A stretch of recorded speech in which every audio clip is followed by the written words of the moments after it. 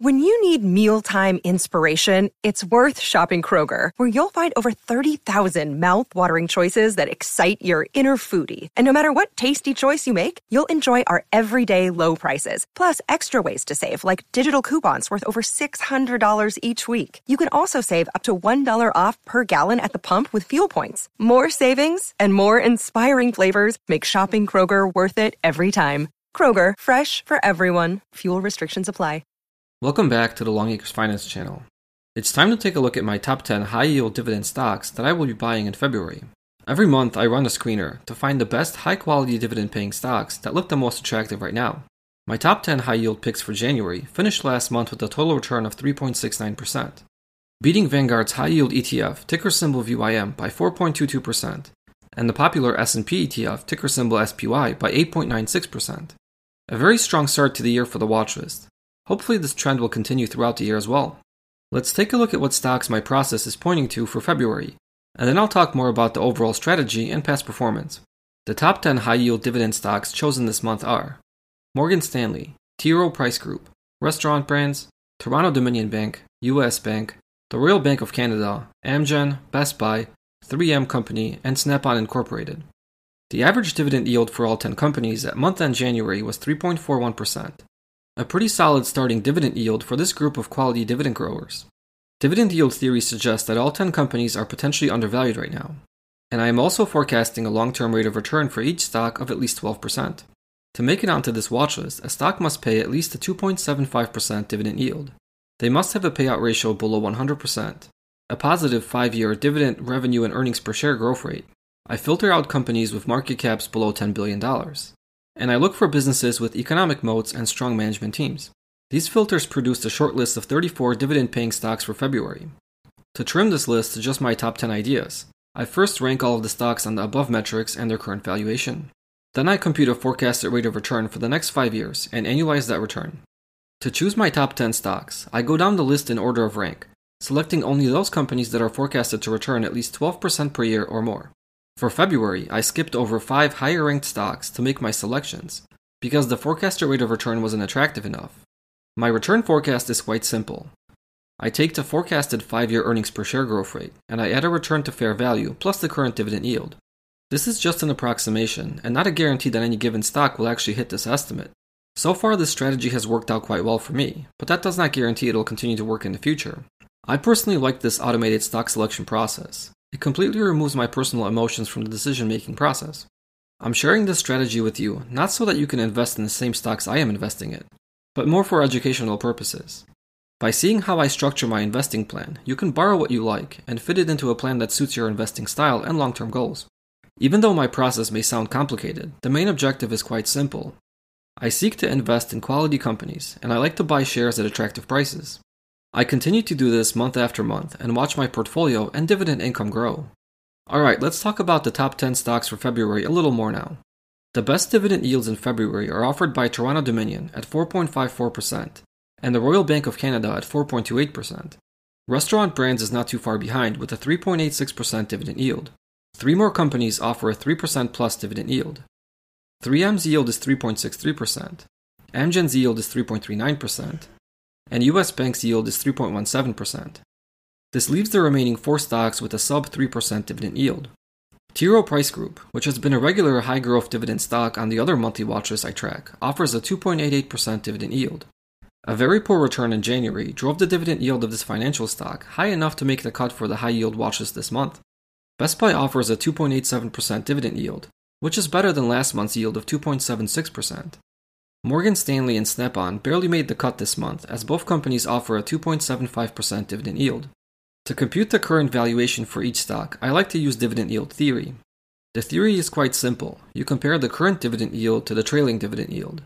And if the current dividend yield is higher than the trailing dividend yield, the stock is potentially undervalued, and vice versa. In the past, I used to use the current and trailing dividend yield to compute the over or under valuation.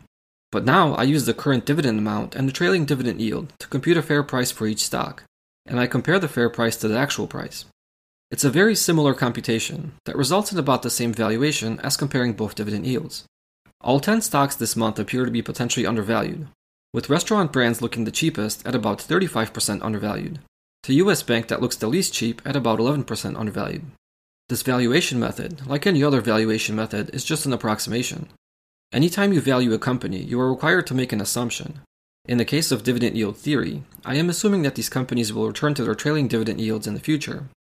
There's no guarantee this will happen. But the way I look at it is at the very least I am picking up shares of these companies at better than average dividend yields over the past 5 years. Because this valuation method is just an assumption, I don't solely base my investing decision on this metric. I instead look for the best quality companies, and ones that I estimate will offer me my desired 12% annual return in the future. I have invested in potentially overvalued companies in the past, and I will certainly do so in the future, if the expected rate of return makes sense. February will be the 16th month that I am running this watchlist, and the past 15 months have been pretty great. The watchlist has a cumulative return of 52.5%, which is better than VYM and SPY. In fact, this return is 6.77% higher than VYM, and 12.24% higher than SPY. On an annualized basis, the watchlist is returning 40.16%. This is the equivalent annual return I would need to generate to have a 52.5% cumulative return over 15 months, including compounding. As of right now, the 40.16 annualized return is far above my target 12%. But late 2020 and early 2021 were exceptional times for high-quality dividend stocks. I presume the future may not be as rosy, but I have faith in my approach. The 10 chosen stocks for January performed very well last month. The best return came from Viacom CBS that added 10.83%. The second best stock was MT Bank with a gain of 10.29%. Lockheed Martin finished in a close third place with a gain of 9.49%. We also saw a strong return from Philip Morris of 8.26%, and great results from Toronto Dominion and Morgan Stanley of 5.29% and 5.18% respectively.